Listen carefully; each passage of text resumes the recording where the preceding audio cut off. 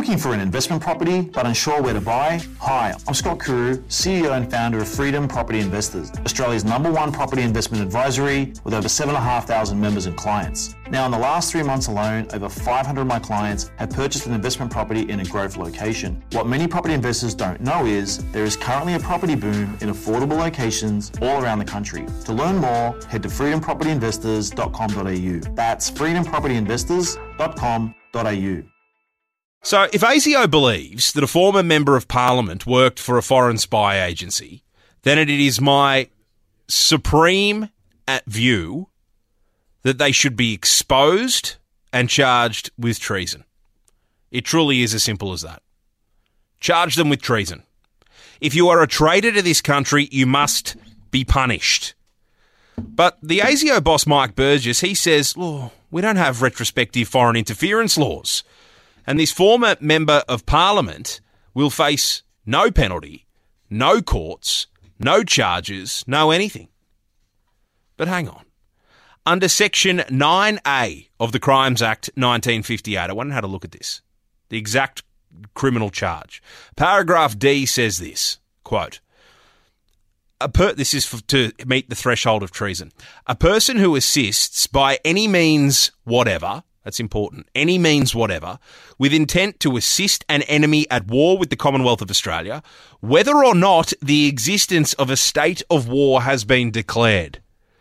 Well, this is Mike Burgess, the Director General of Security in charge of ASIO, and I reckon this claim would go very close to meeting the standard of treason. This politician sold out their country, party, former colleagues to advance the interests of a foreign regime.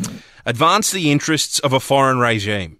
Remember, whether or not the existence of a state of war has been declared. That is under Section 9A of the Crimes Act 1958, to be charged with treason. Now, if Mr. Burgess is so convinced and so confident that this person is a traitor, then shouldn't he do something about it? Surely, treason is a charge that could be actively considered. But no, not according to Mike Burgess. No laws have been broken. I'm not going to name the individual. We're a rule of law country, and if they're not doing it now, they're not breaking the law, so there's nothing our mates in the Australian Federal Police can do, nor should they, and we're not in the business of kind of coming out with things like that. Of course, if we see them go active again and they need our attention, the task force attention or the Federal Police attention, I can guarantee you they'll get it. Well, they should have got it already, Mr. Burgess. The Australian people voted this person in to either a state or a federal parliament. And I reckon we have the right to know if they sold us out to a foreign power, like you say they did. Peter Dutton agrees. I think, though, in this circumstance, it's pretty rough to essentially besmirch former politicians when he's talking about one. And the trouble is, if he doesn't indicate the name, then there's a cloud hanging over everybody else. Now, that was Mr. Dutton with Ray Hadley, and I agree with him. Because as it stands today, ASIO has just basically urinated into the wind, walked away and let the mist blow back on every single former Member of Parliament in Australia. How does that help anyone? And while I'm at it, if our country is facing such an unprecedented and industrial-scale espionage campaign by foreign intelligence agencies, are we any risk of arresting somebody?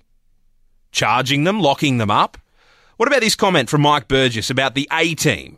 Now, this is the crack group of spies, we're assuming, from China that's been targeting Australia. We confronted the A-Team directly. Late last year, the team leader thought he was grooming another Australian online. Little did he know, he was actually speaking to an ASIO officer. The spy was being spied on, the player was being played. You can imagine his horror when my officer revealed himself and declared, "We know who you are, we know what you're doing. Stop it or there'll be further consequences." Stop it? Is that it? Stop it? So ASIO's nation-saving action was to tell the spies of a hostile power to stop it? That's what I tell my 2-year-old Henry when he's playing up. Does Mike Burgess want an OAM for telling people, oh, you better stop spying on us? We have sweeping foreign interference laws 27 different espionage offences. But since they were introduced by the Turnbull government 6 years ago, the espionage offences have never been used.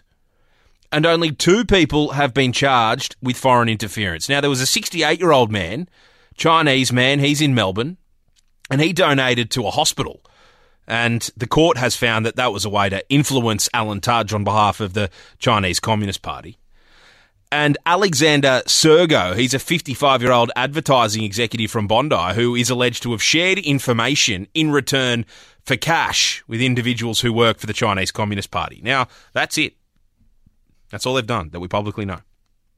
So none of this fills me with any confidence about ASIO or its annual headline hunting from Mike Burgess, if that is the sum total of their work.